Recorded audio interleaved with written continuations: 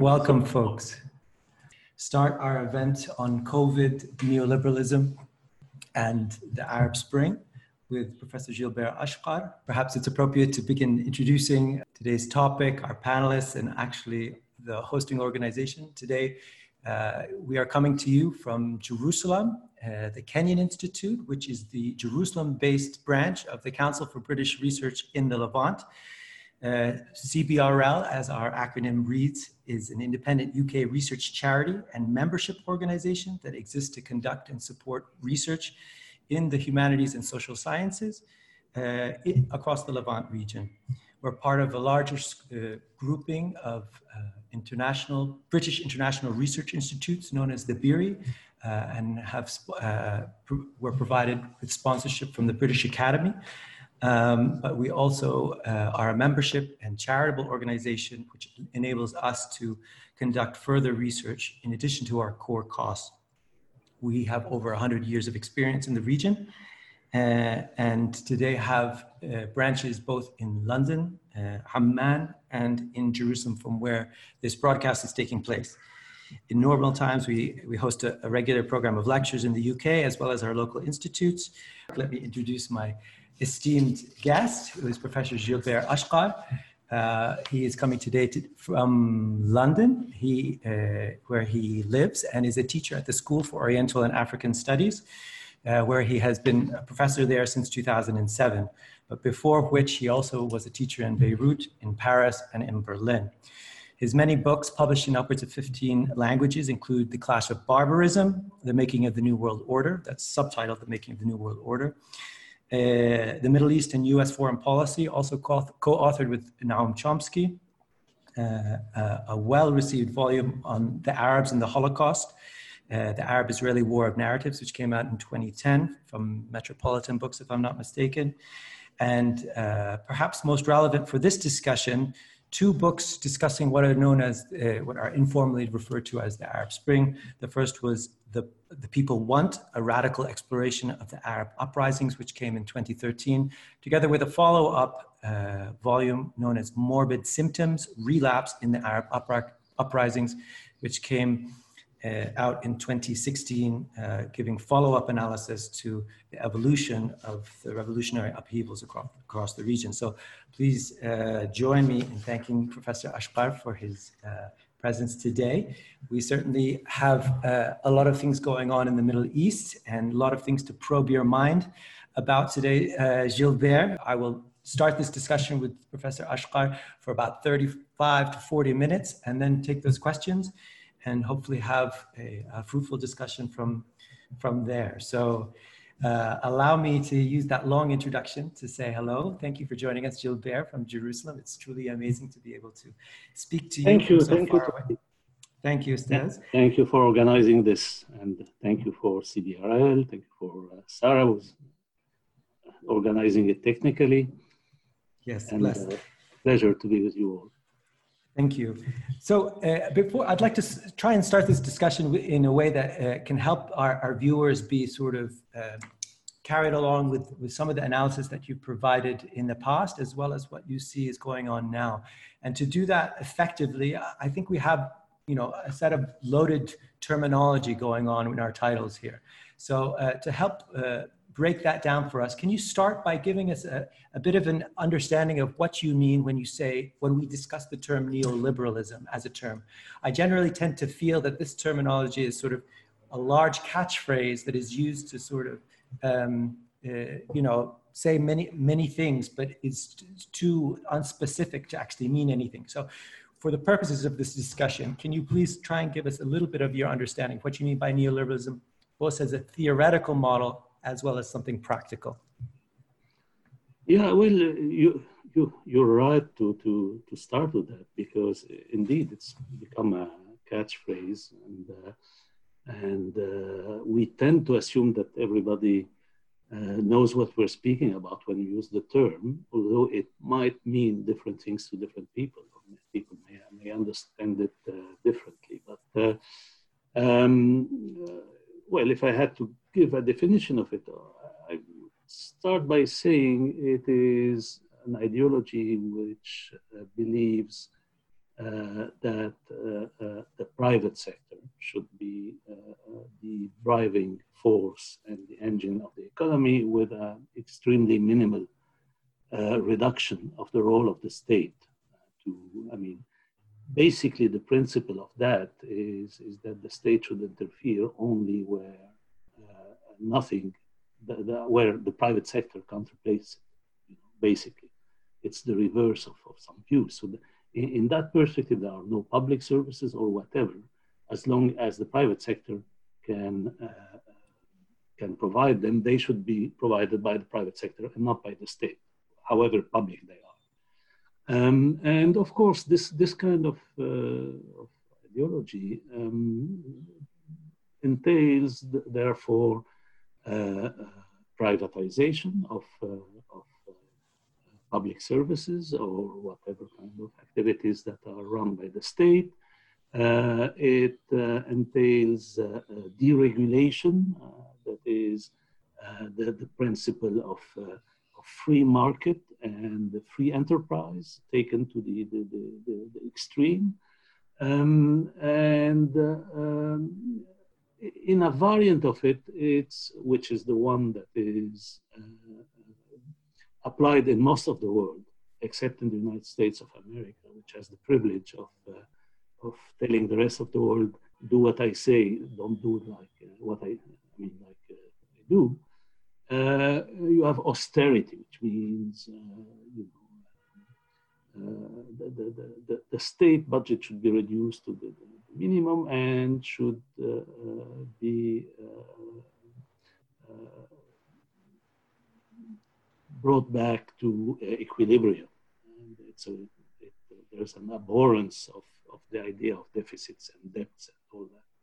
So that's what you had. And of course, it's no coincidence that the key leverage for the global expansion of this neoliberal paradigm in the 80s, this global paradigm that was pioneered by Margaret Thatcher and Ronald Reagan as rulers, and a bunch of economic theoreticians, of course. It's also an economic school, but those who were at the helm were driving this pushing for this were Margaret Thatcher and Ronald Reagan, essentially.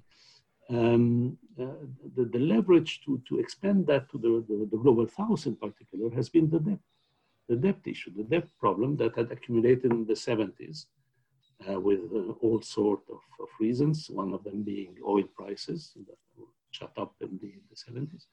And that was a key leverage in forcing what was called the Washington Consensus, which included the so-called structural adjustment programs, forcing countries to massively reduce their state expenditure, and therefore at the expense of social expenditure, health expenditure, and the rest.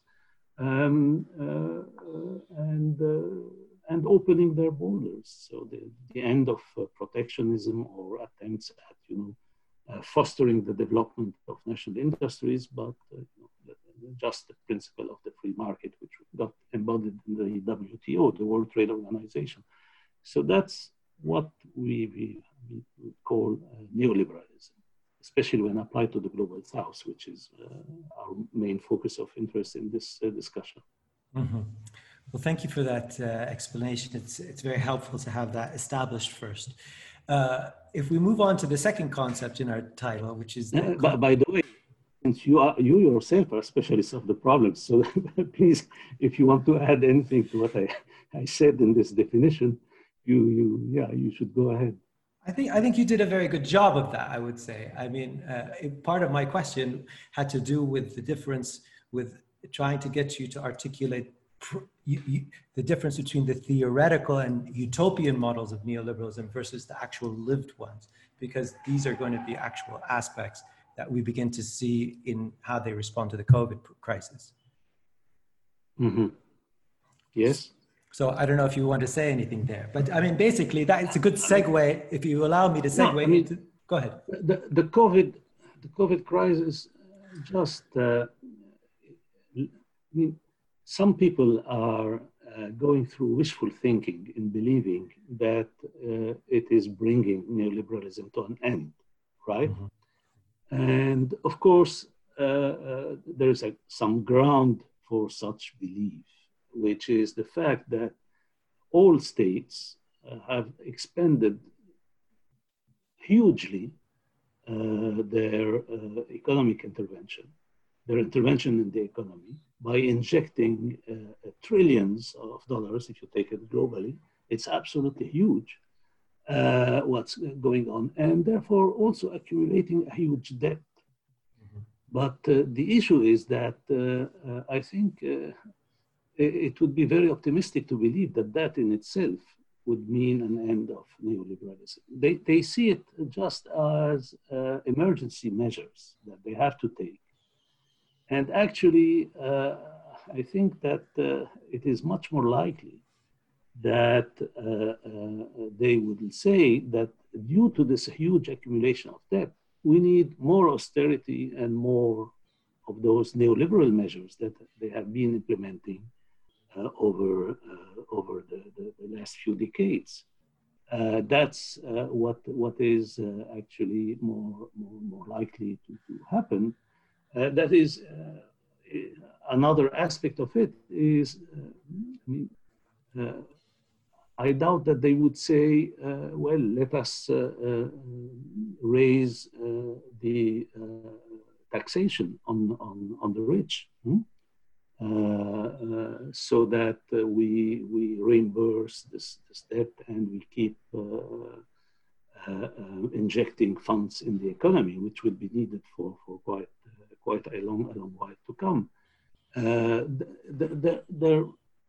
The balance, the social balance of forces is such that since we have governments completely dominated by finance capital and the very rich, and in a world in which social inequalities have deepened tremendously, to the point that it has become a best-selling theme for books like Thomas Piketty and some other books. So their inclination will rather be to let the people pay, to let the working class pay, to cut salaries, to freeze benefits, and all that. That will be more their inclination than massively increasing taxes for the upper levels. And the argument will be, supply side economics. We shouldn't frighten money out of business. We should, in order to keep money in business, we should have low or very moderate rates of taxation. And in saying that, they would be, completely ignoring very deliberately, because they know that the most intensive period of economic growth in Western economies was at the time when you had peak taxation rates. In the 60s, taxation rates were much higher than what they are now after decades of neoliberal reversal, And in the 60s, you had much more impressive rates of economic growth and the rest than what you have now. And economies which were much healthier, actually, in the kind of development that they had, which was not like those financial bubbles and the rest that we have been seeing over the last decades. So that's why I'm saying, it is indeed wishful thinking to believe that neoliberalism was just due to some economic logics vanish. No, not at all. I wrote a little piece on that a few weeks ago, but just to explain that economic paradigms are the result of social balances of forces. They are the result of the class balance, the balance of class forces. They are not the result of some, intellectual progresses or whatever. It's not a matter of knowledge. It's not like scientific revolutions and the paradigm shift in sciences, which are the results of advances in knowledge. When it comes to the economy, the shifts of paradigms reflects the actual balance of social forces. And that's what would need to be changed if there is to be any way out of the neoliberal hegemony of the last decades. Sure, but maybe I could challenge you there. Indeed, I think the balance of social forces and the political orientation and the battle of wills and power is certainly going to be decisive. But at the same time, we have two instances, one in 2007/8 financial crisis, and today with the COVID crisis, we have very obvious interventions by the top levels of government to intervene in markets. And even though COVID is not a market derived crisis, it's very obvious that the markets themselves are not able to solve these two crises. Is it possible, or are we witnessing any divisions within the actual political or economic centers of power that are determining ideology/policy, that they are forced to rethink their neoliberalism, not simply one being a factor of the balance of social forces versus those who govern them? I don't see that coming, and again, it's not, it has to reflect the real economic forces, the kind of capitalism that you have. There hasn't been a shift in the kind of capitalism that we have. And there hasn't been a shift in the balance of social forces between capital and labor. So without one of those shifts, you can't envisage a shift of the economic paradigm. So whatever they are doing, as they did you're right to point to what happened after 2007-8, during the Great Recession, as it's called, even though it is much less than what we are seeing now. But at that time, you had a huge lot of comments on that. And I mentioned in the piece that I referred to, which I published a few weeks ago, that Newsweek came out at that point, that was in 2009, with "We are all socialists now." And when you look at that, you smile like you're doing, Tawfiq. That's exactly the reaction which is expected and normal, because that was so naive. And in the same way, but no one is saying today that people have learned the lesson, I think. So you don't have those covers saying "We are all socialists now."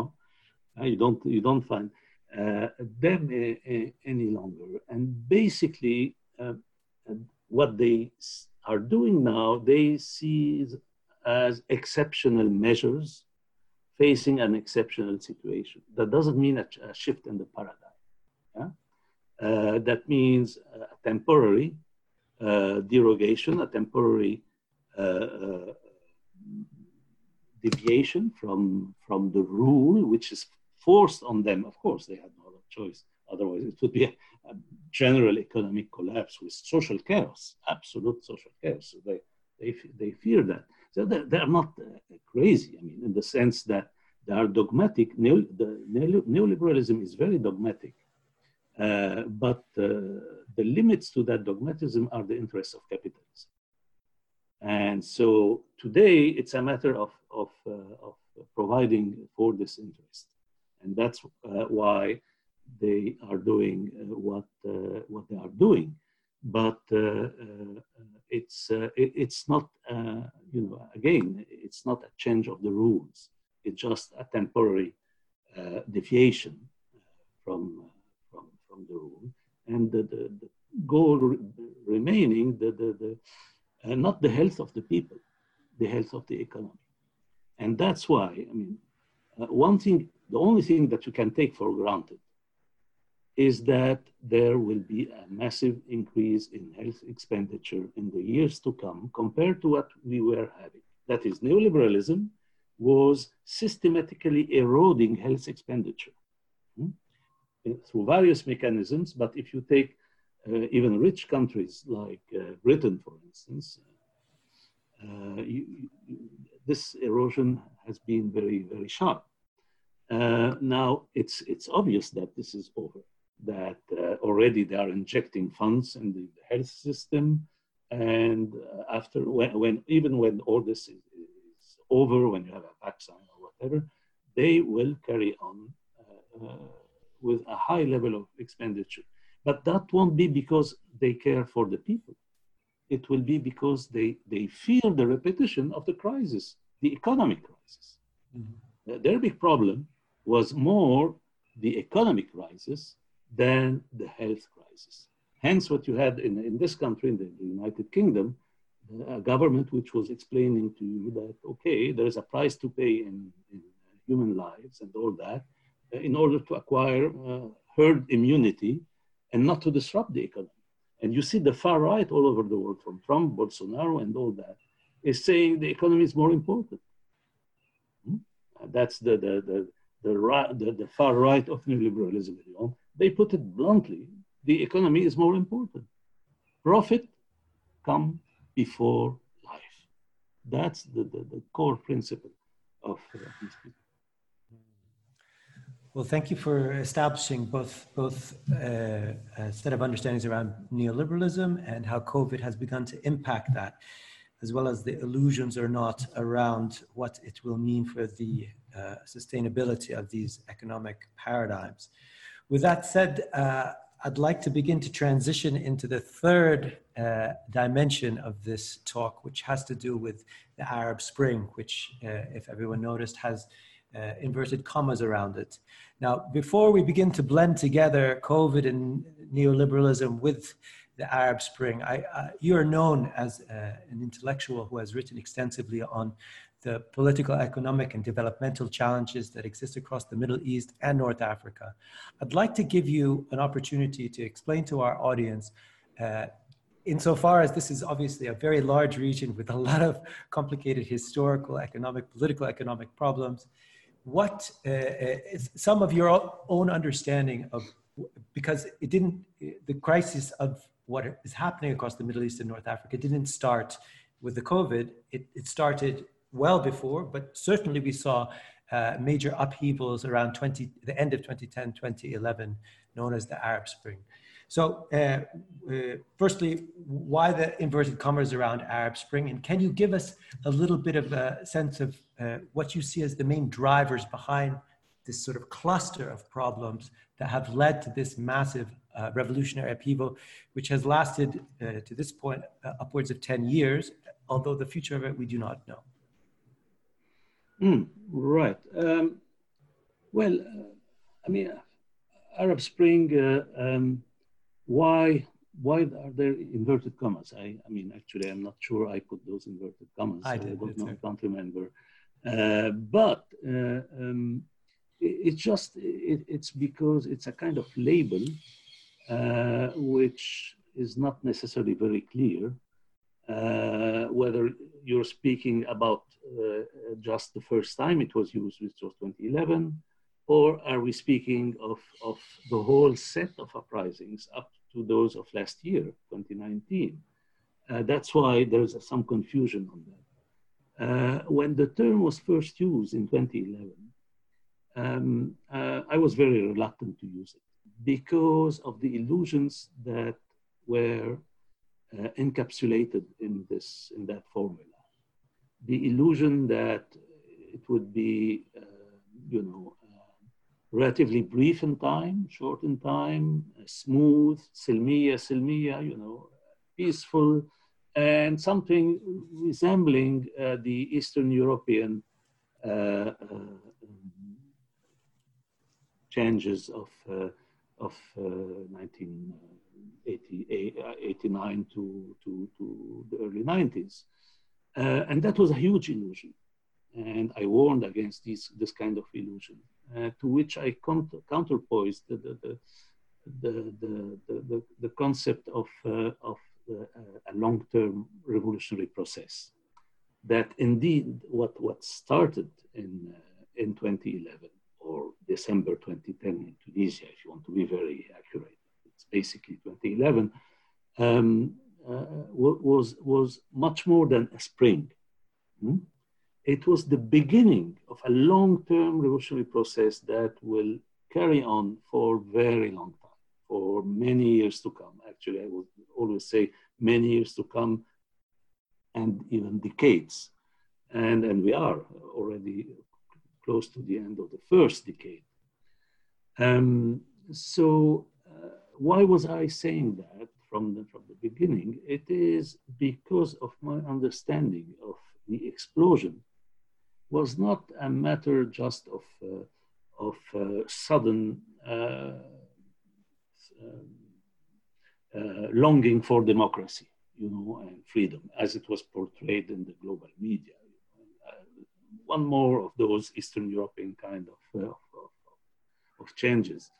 No, it was actually much deeper than that. It was the political expression of a deeply rooted social economic crisis, which resulted from decades of very slow growth, and sometimes even through some years negative when compared to the demographic growth. With one major symptom out of that being the fact that this part of the world held the record in youth unemployment, the highest rates of youth unemployment in the world for a very long time before 2011. And so you understand that this is a key factor in the explosion. And this has built up, actually, in some way, there probably was less oppression, political oppression in 2010 than at the previous moment of the last few decades. So that wasn't the site of accumulation. The site of accumulation was social economic. The accumulation of crisis, of anger, of roots of anger leading to the explosion in 2011. And hence, when you understand this, you understand that this explosion in itself, actually, not only it won't solve the crisis, the social economic crisis, it can only worsen it, because the conditions created by the upheaval themselves are going to worsen the general condition of the functioning of those type of economies. And therefore, that means we entered into a long tunnel, which is a revolutionary process, which will have, like any long-term, and it's not the first one in history, far from it, any long-term revolutionary processes, ups and downs, upsurges and setbacks, uprisings, backlashes, and we got into that. Now, since then, the term Arab Spring has taken a different meaning, which is just referring to the upheaval, the uprising. In that sense, I don't have a problem with the term, actually. So it was good to speak last year of a second Arab Spring, in the sense of a second wave of revolutionary upsurges, which started in December 18, this time, 8 years later, and then in Sudan, then spread to Algeria,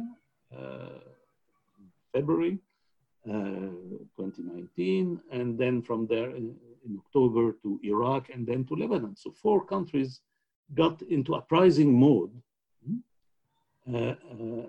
that you have to add to the 6 countries that had entered into uprising mode in 2011, whatever happened after. That means that until now, we've had a total of 10 countries in the region. That is close to half the states of the region, especially if you take the population on board, that would get much more than half, that had witnessed major uprisings. And that's still, that's, again, we are very far from the end of that. We are still in the early phase of this process. After decades, when people will look at that, and they will see it at this, and they will see that the years that this first decade of the Arab Spring, or whatever it's called, of the Arab revolutionary process, as just the starting phase of all that. And so to get back now to Corona. Yeah, can we introduce how COVID begins to impact these dynamics? Please? Exactly. So once you understand that, and that's why it was important to explain this. You can see that this will be very much affected, of course, by the crisis. The region has been affected like other parts of the world, and one should say much less than other parts of the world until now, by the health dimension, by the pandemic. The Middle East and North Africa are not the most affected parts of the world. The rates of death and all that are very, very moderate compared to Britain, which now has the highest in the world. So that is not where you will have the main impact. But when it comes to the economic impact, because you have two COVID-19 crises, one is the pandemic, that is, one is medical, but the other is economic. That one which is very likely to last much longer than the medical one, but the health one. That crisis is going to affect brutally this part of the world, and more brutally than other parts of the world, for one reason, which is the addiction of this region to hydrocarbons, to oil and gas. As you know, as everybody knows, because it's been so much in the news since March, you've had a very, very sharp drop in in oil prices. Actually, they have been declining since 2014, and they dropped very brutally since March. The prospects are not at all prospects of getting back to high prices in any foreseeable, future now, because of the crisis, the economic crisis, because of the long-term effects of this crisis. For instance, when you think of work from home, which will inevitably expand hugely after this, how this affects transports, which won't get back anytime soon to the level of before the pandemic, the global transport, air traffic and all that. When you think of all that, you see a number of reasons why the demand for oil won't get back to where it was last year, which means that the depression of oil prices is a long-term phenomenon. This has to be taken for granted. And since so many of the economies of the region were either directly depending on oil exports or indirectly through the Gulf money, through the money coming from rich oil exporters, essentially from the Gulf, into their economies through various forms, whether private investment, state funding, or aid, or whatever, then you understand that the whole economy of the region is going to get even more depressed than what has been the case until now. And that means, and here we close the circle, if you want, since the roots of the explosion in 2011 were social economic in this protracted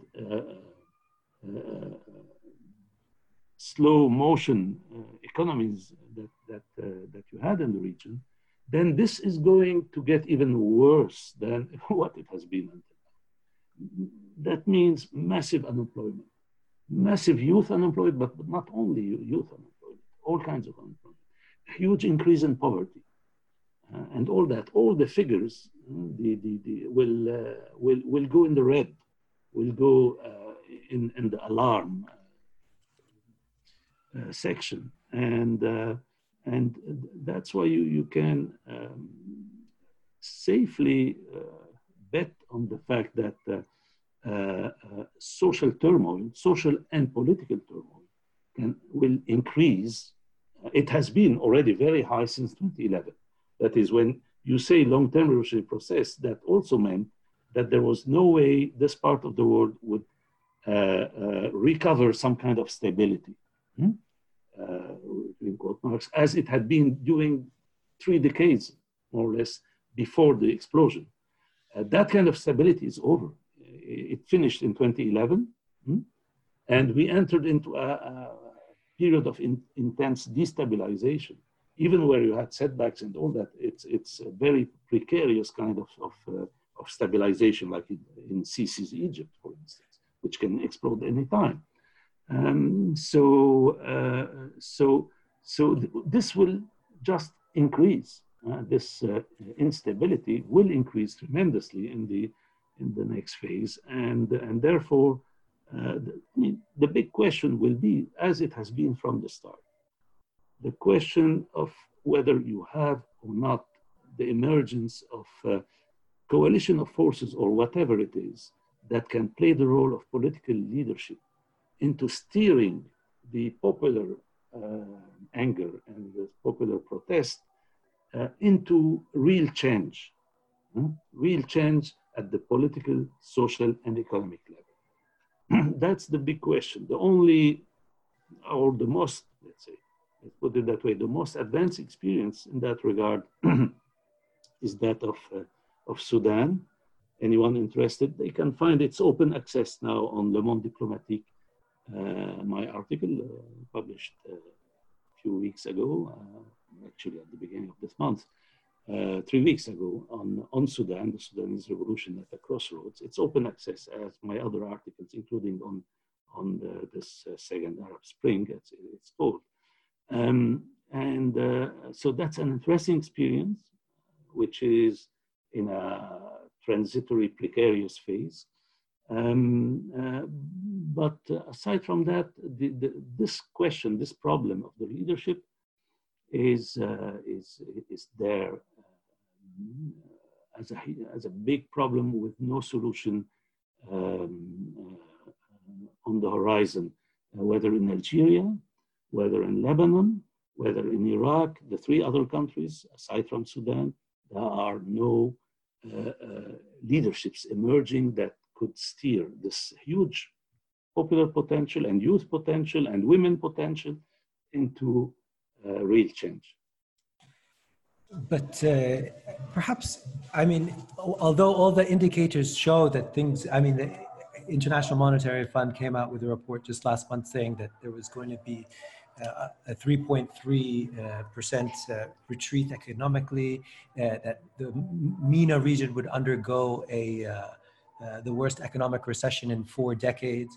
But is there any potential, do you think, that a crisis like the COVID crisis, particularly where the state of the Arab revolutions are, so to speak, that it could actually freeze the process? Because particularly insofar as, even though we may see the situation worsening and deteriorating, on another level, there's certain issues around people being extremely scared that things are going to get much worse, in addition to the fact that you have collective action problems around how do you organize protests in a context of where you're not even allowed to be very close with other people. And these are problems, of course, that other social and political movements are challenged by. But in a context like the Middle East, it's worth hearing what you have to say about that. Excuse me, I'm going to close the door too, because the settlers in the neighborhood have just turned on some music. So, but please go ahead. I'll be back. Yeah. Yeah, I mean, the impact of the pandemic, the impact of the health issue, of course, was there. And for instance, where it's most visible is that it ended the weekly demonstrations in Algeria and created conditions which were seized by the government in order to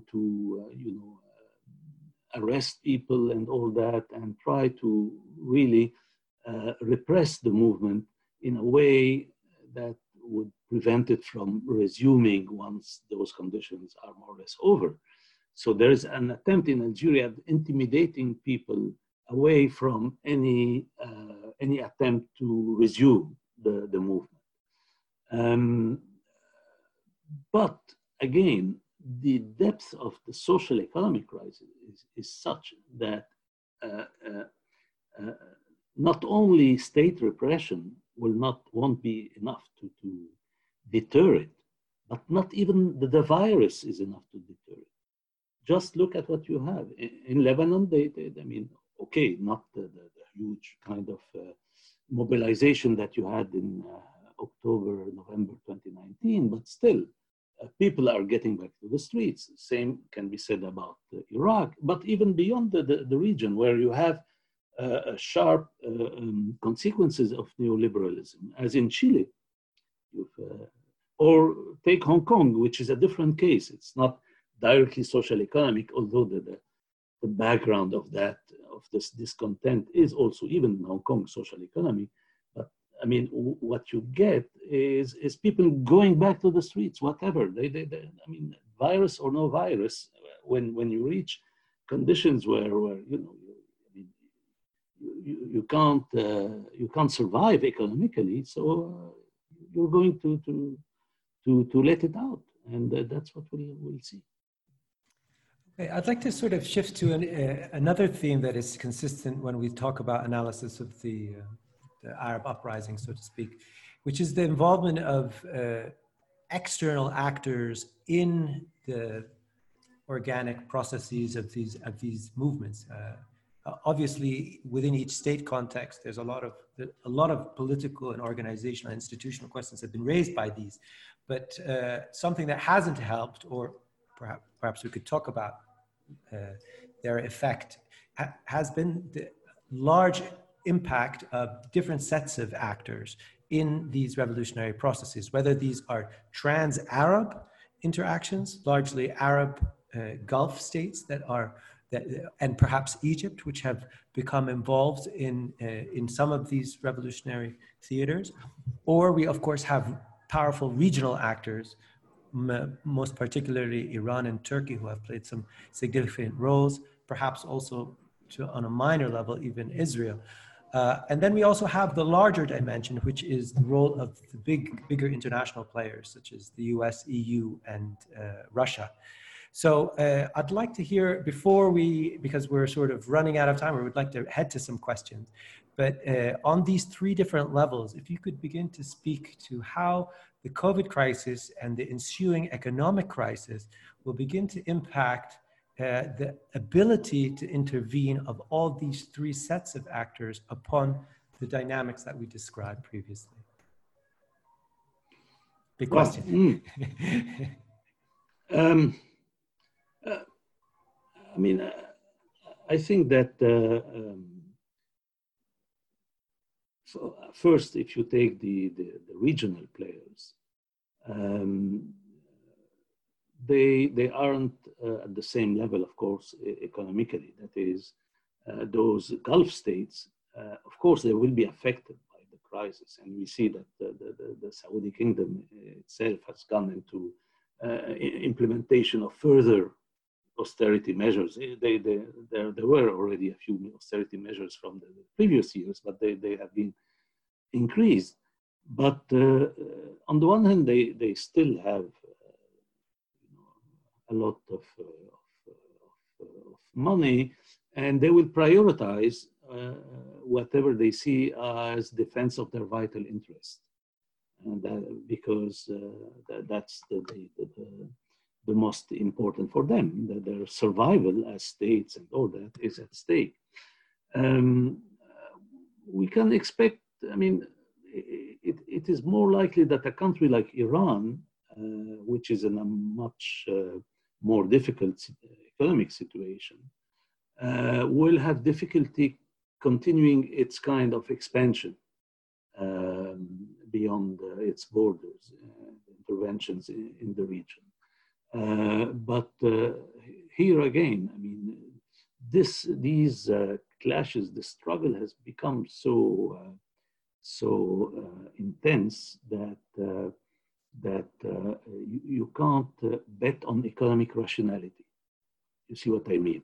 That is, it goes beyond economic rationality because you have here political, ideological, and all kinds of factors that are playing a key role. The state of Israel is taking advantage of all that and of the existence of the presence of Donald Trump at the helm of the United States into going further in the annexation of whatever land you have between the Jordan River and the sea. Soon, what will be left to the so-called Palestinian Authority will be, left to claim a Palestinian state over will be close to 15% of the land that you have between the river and the sea. So that's here a state that is taking advantage of all these conditions, the state of Israel. As for Russia, United States, and all that, I mean, first, the United States, as you know, the politics of the United States is also, depends on who is at the helm. You have had a clear shift with Donald Trump in some of the stances in foreign policies, depending on if he is re-elected or you have Joe Biden or whatever, things may change. But the country that might be more affected than the United States is China, in that sense. Not as a political player, but as an economic player, especially with the huge increase of debt globally, a big part of which is now owned by China as the creditor state. This will have severe economic implications. So how this affects the region, it's really difficult to tell. If you look at what's happening, despite this coronavirus crisis and all that, you haven't had any relent or any slowdown or anything of the ongoing fights, whether in Syria, in the Idlib region and all that, or even more so in Libya, you have increased intervention. Turkey increased its intervention in Libya. Russia increased its intervention in Libya. The two are fighting each another by proxy and all that. So, it's. I don't think there's anything to expect from that point of view. That you will have less foreign interventions or whatever of the kind in the region. Nothing indicates that this might happen.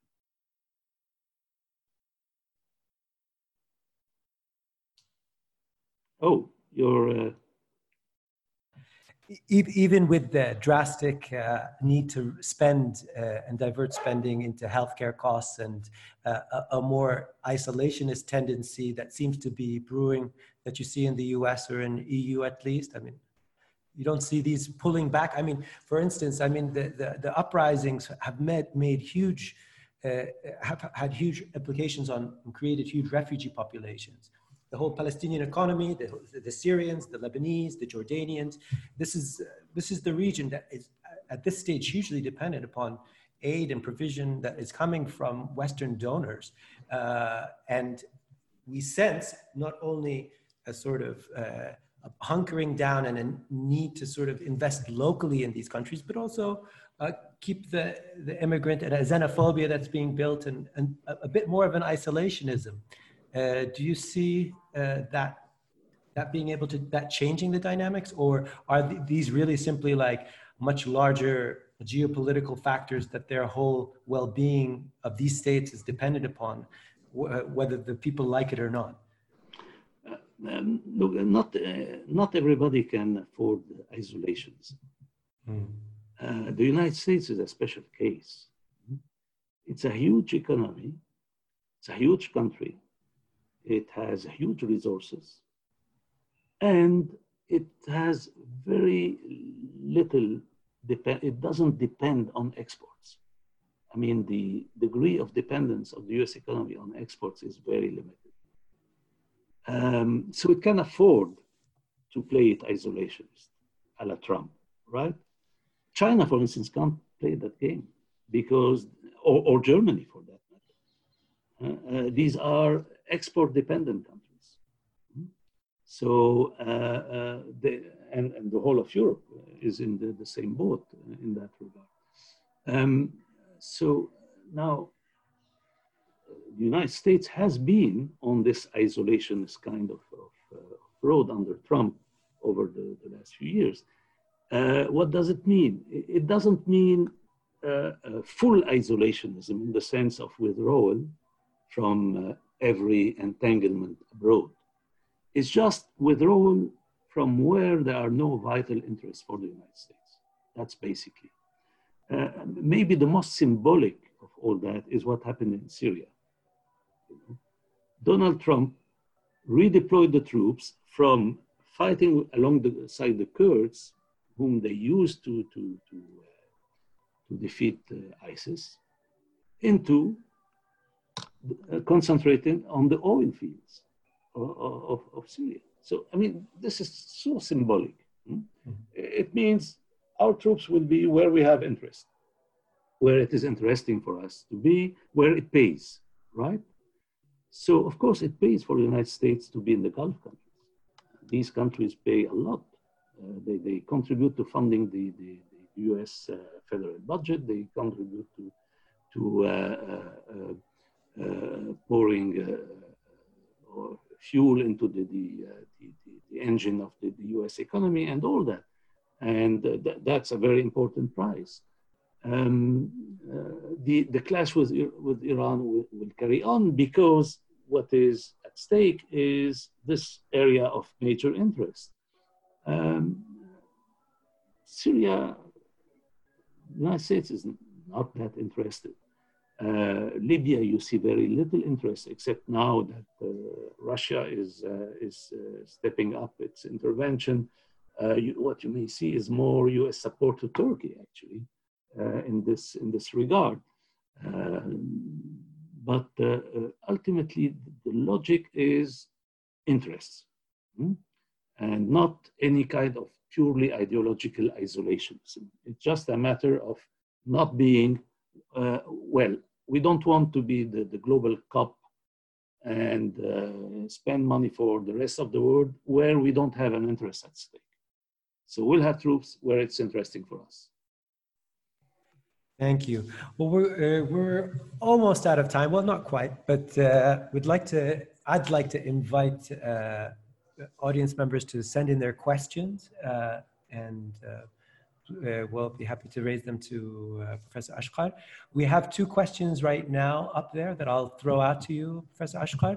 The first one is from Farah Baba, who writes, in the case of Lebanon, a lot of protesters and local leadership in the regions actually consider that the absence of a national revolutionary leadership was behind the success of keeping the momentum of protests going on for almost 7 months now.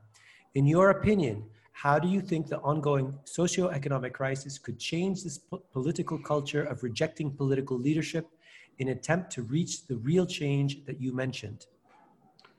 Yeah, that's a good remark, and thank you for that. Well, it's double-edged. That is, the lack of a leading body can be seen as having been a facilitated circumstance for the uprising, the October uprising, the 17th of October uprising, as it's called in Lebanon.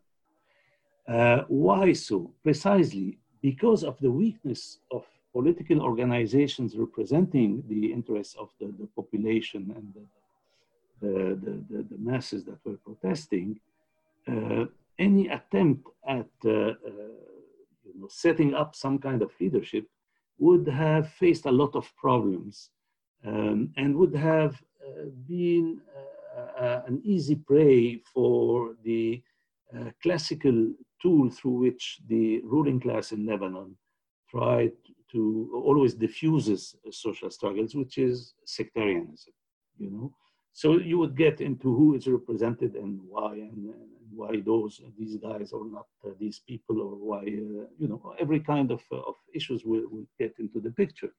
So the fact of being a kind of leaderless movement allowed it to function, but that was because there was no leadership that had any legitimacy, or the degree of legitimacy that would have been needed to be a consensual leadership.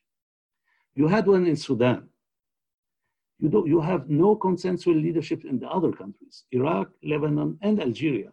Take Algeria, where you don't have a sectarianism or whatever. Even in Algeria, there, I mean, because of the weakness of all political organizations that you had this popular movement, very grassroots, very horizontal, and it's very networking. But that was also the expression of the lack of political organizations and groups that would be able to play the role of legitimate leadership. That is a leadership that is consensually recognized by the movement, by the popular movement. That's why I said it's double-edged. It allows the movement to carry on, because it doesn't get into these troubles of who's leading and who's pretending to lead and all that. But on the other hand, this absence of leadership is a huge weakness. And I would say the movement of Lebanon paid the price already. It's not accurate to say that it has been there for 7 months. It went down very sharply already by the beginning of this year, even before this corona virus crisis. There was a real, and with the government of Hassan Diab and all that, the whole movement subsided, declined, and it hasn't recuperated the kind of impetus that it had in last autumn. So no, all in all, definitely the issue is really this big problem of the emergence of leaderships, which don't need to be political parties. I mean, it can very well be in the form of what played the role, or the key role in leading the Sudanese uprising, which is the Sudanese Professional Association, which is an association of unions, professional unions, but then even teachers' unions, workers' unions. And I mean, even such leaderships, I mean, whatever can really organize and speak in the name of the popular movement, and whatever can have the legitimacy to speak in the name, and then you can have results. But again, when you take Algeria, you take Lebanon, aside from a few general slogans, the demonstrators know much more what they don't want than what they want. And of course, the lack of program, the lack of clear demands is a weakness. Well, that's fascinating. I wonder, I mean, I hear what you say, and to some extent, I also, from my knowledge of the Tunisian experience, recognize that the Tunisian Confederation of Unions played to some extent a stabilizing force as being able to help in that revolutionary transition. But in a context like Lebanon, where you have, now I'm not an expert on Lebanon, and that's why I'm asking the question to you, structurally economic benefits are provided to some extent as part and parcel of that sectarian system. So how easy is it to form cross-class based interests in a context where whole economic sectors are seen as privy to a certain sectarian stream? No? No, you have a huge ground for cross-class and cross-sectarian, movement. Cross-class in the sense of whole sections of the middle class joining the working class, the poorer classes, the unemployed, and all that, because actually the very idea of middle class, I mean, what you could call middle class in Lebanon has shrunk tremendously with the ongoing crisis. Now, don't forget that Lebanon went into very deep economic crisis since last autumn. It exploded in the autumn, and it has reached huge dimensions for a little country like Lebanon, with a huge unemployment, with a huge collapse in the purchasing power of people, and even full poverty. I mean, huge. So the implications have been enormous. And so this affects a range of social layers and affects all sects, people from all sects. And whatever kind of side benefits you could have through the sectarian system in the past, they have eroded. I mean, all this has collapsed. The Lebanese currency has collapsed, in the way that you see in those countries where you have those big economic crises like you have now in Lebanon. So, the ground is there, but the issue is the lack of forces able to coalesce all that into a political force. That's the point. You have the ground, but you don't have those who can build on it. You don't have builders, if you want. Okay. The ground is there, but you don't have builders. That's the accumulation of failures over a long period. That's the role of sectarianism in affecting politics in Lebanon.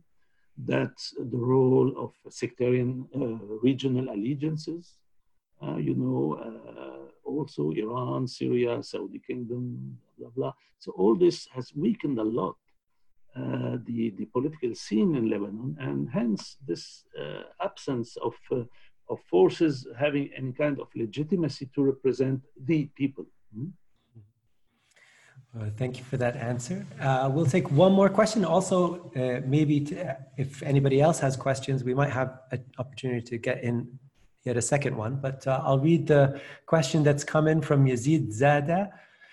He says, listening to the definition of neoliberalism that you gave on the one hand, and what has happened since the outbreak of COVID-19 on the other, one can notice that the state is taking more space. Public services such as health are receiving state financial support. Privatized sectors are more or less nationalized. Take the British Railway or the German air company Lufthansa. How do you see the strong return of the state in light of how you've defined neoliberalism? How do you see this happening in oil-dependent countries like Saudi Arabia, which has minimized its social coverage expenses and raised VAT? Right. I don't know if the person who asked the question attended our exchange from the beginning, because I addressed at least the first part of the question in explaining that this massive injection of state funds in the economies is seen by the neoliberal governments as an exceptional measure for an exceptional time. It's not seen as a change of policy and a shift in economic logics and economic policies. No, they see it really as a situation of emergency requiring this injection of funds to prevent the general collapse of the economy and social chaos, as we said at the beginning. But they will revert to their kind of policies later on. And one key issue will be who will pay for that. And as I said, they won't be inclined to go back to the very high taxation rates that you had in the 60s, in those years of global, of economic boom in Western countries. You had very, very high marginal taxation rates.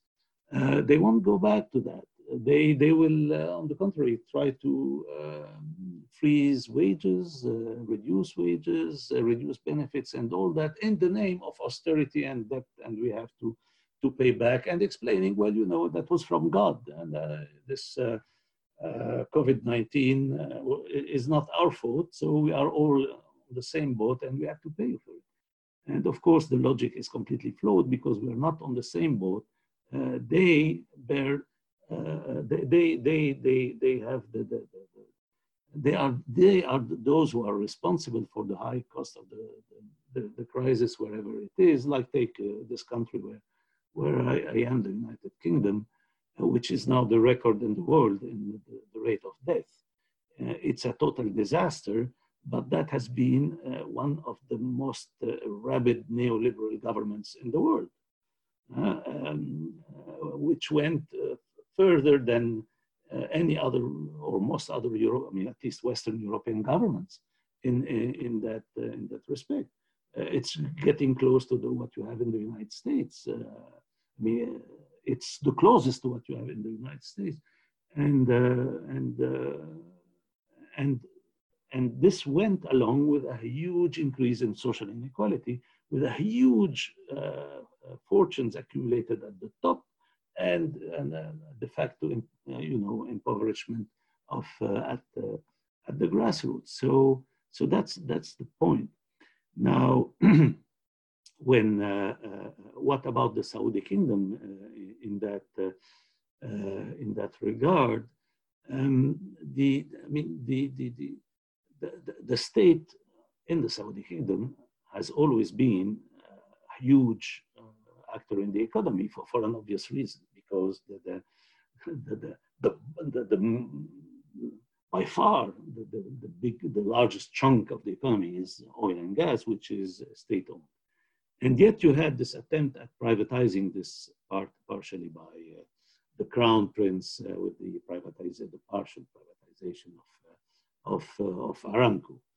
And we've seen the lack of appetite of private money to go there. I mean, you would think on the face of it, wow, that's excellent investment opportunity.